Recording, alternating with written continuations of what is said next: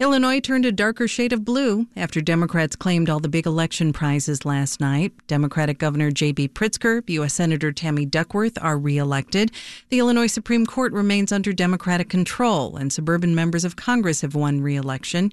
Here to break it down is WBEZ state politics reporter Dave McKinney. Good morning, Dave. Good morning, Mary. Late night. Yeah, and an early morning, but a lot of talk about a potential red wave that did not appear, at least not in Illinois. Can you tell us what the election means to Democrats and Republicans here?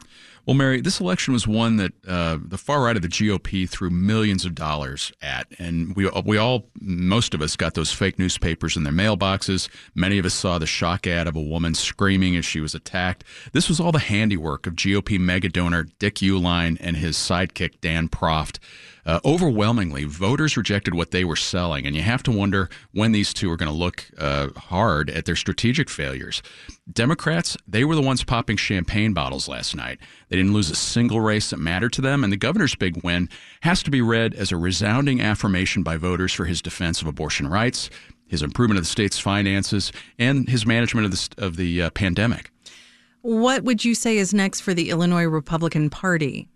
Well, this morning, undoubtedly, I think there are a bunch of I told you so's circulating within a segment of the GOP that had backed Aurora Mayor Richard Irvin as the party's best shot at taking on Pritzker for a time.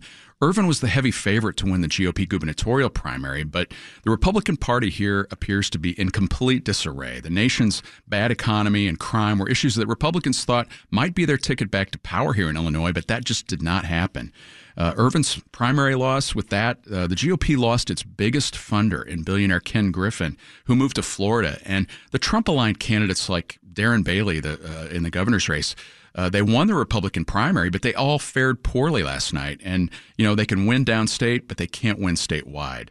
Another example of the disarray playing out this morning, Jim Durkin announced he's stepping down as House Republican leader. And Durkin's been a fixture in Springfield for decades and very much represents that establishment wing of the Republican Party I was talking about. Democrats retained their supermajority status, and they at least gained seats in the House last night, Mary. So back to the governor's race, it was called for Pritzker over Darren Bailey not too long after the polls closed. Can you tell us how both men characterized the results? Well, Pritzker won big in the suburbs in coasting to a 13 percentage point win. He described his victory as an important statement against some of the anti-democratic ideals that are out circulating among the GOP right now. This is a moment requiring a steel spine for the years ahead, as our nation's fundamental ideals are under siege.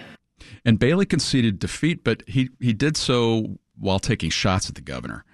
Illinois must be better. Our leaders must be better. And J.B. Pritzker, you need to be better. I mean, you could say that it was Bailey who needed to do better, at least in the city. He got 17% of the vote in Chicago, which we all remember he infamously called a hellhole. That number is below the historic 20% threshold that winning Republican gubernatorial candidates really have to win. And also at the top of the ticket, Democratic U.S. Senator Tammy Duckworth easily won re-election. What happened there? Well, the Republican Kathy Salvi did not spend any money to get herself on television. She ran a campaign that involved few public events. She wasn't accessible. And those are all traits of a losing campaign. A lot of eyes were on the two open Illinois Supreme Court seats. Had those gone to Republicans, Democrats would lose control of the court for the first time in more than 50 years. Can you tell us what happened? It's looking like Democrats are going to have a 5-2 majority on the court. Democratic Lake County Judge Elizabeth Rochford defeated Republican Mark Curran for a seat that includes Kane Lake and McKinney counties. And in the other open seat that includes DuPage and Will counties, incumbent Supreme Court Justice Michael Burke has conceded to Democratic Appellate Justice Mary Kay O'Brien.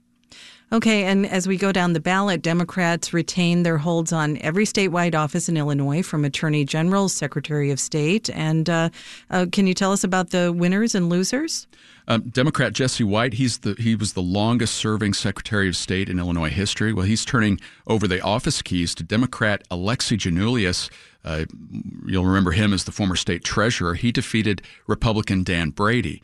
Democratic Attorney General Kwame Raoul won a second term by turning back Republican Tom DeVore, and he's the attorney who fought COVID mitigations in court. Democrats also are keeping the offices of state comptroller and state treasurer for 4 more years as well. And in the races for Congress, the West suburbs were in play in 3 seats. It looks like Democrats are going to retain their hold on them. What do you take away from these outcomes? The closest contest, Mary, was in the 6th congressional district in DuPage County and the southwest suburbs. That's where incumbent Democratic Congressman Sean Casten beat Orland Park Mayor Keith Picou by 8 percentage points. Picou, though, he showed no respect for the will of voters. He said that, quote, 55% of the people are still duped by a message of lies and deceit over honesty, by a message of death over life. I mean, that's pretty dark stuff. Democratic incumbent Congresswoman Lauren Underwood, she declared victory in her race. And as we mentioned earlier, Congressman Bill Foster won another term in Congress as well.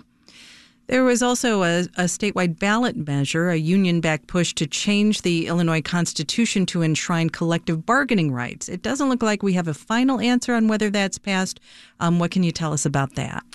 A final call on whether the Workers' Rights Amendment may take more time, but the early returns look really promising for labor, with just under 60% supporting that measure. Unions, they're saying it passed, but a conservative group that opposed it says it's still too early to call.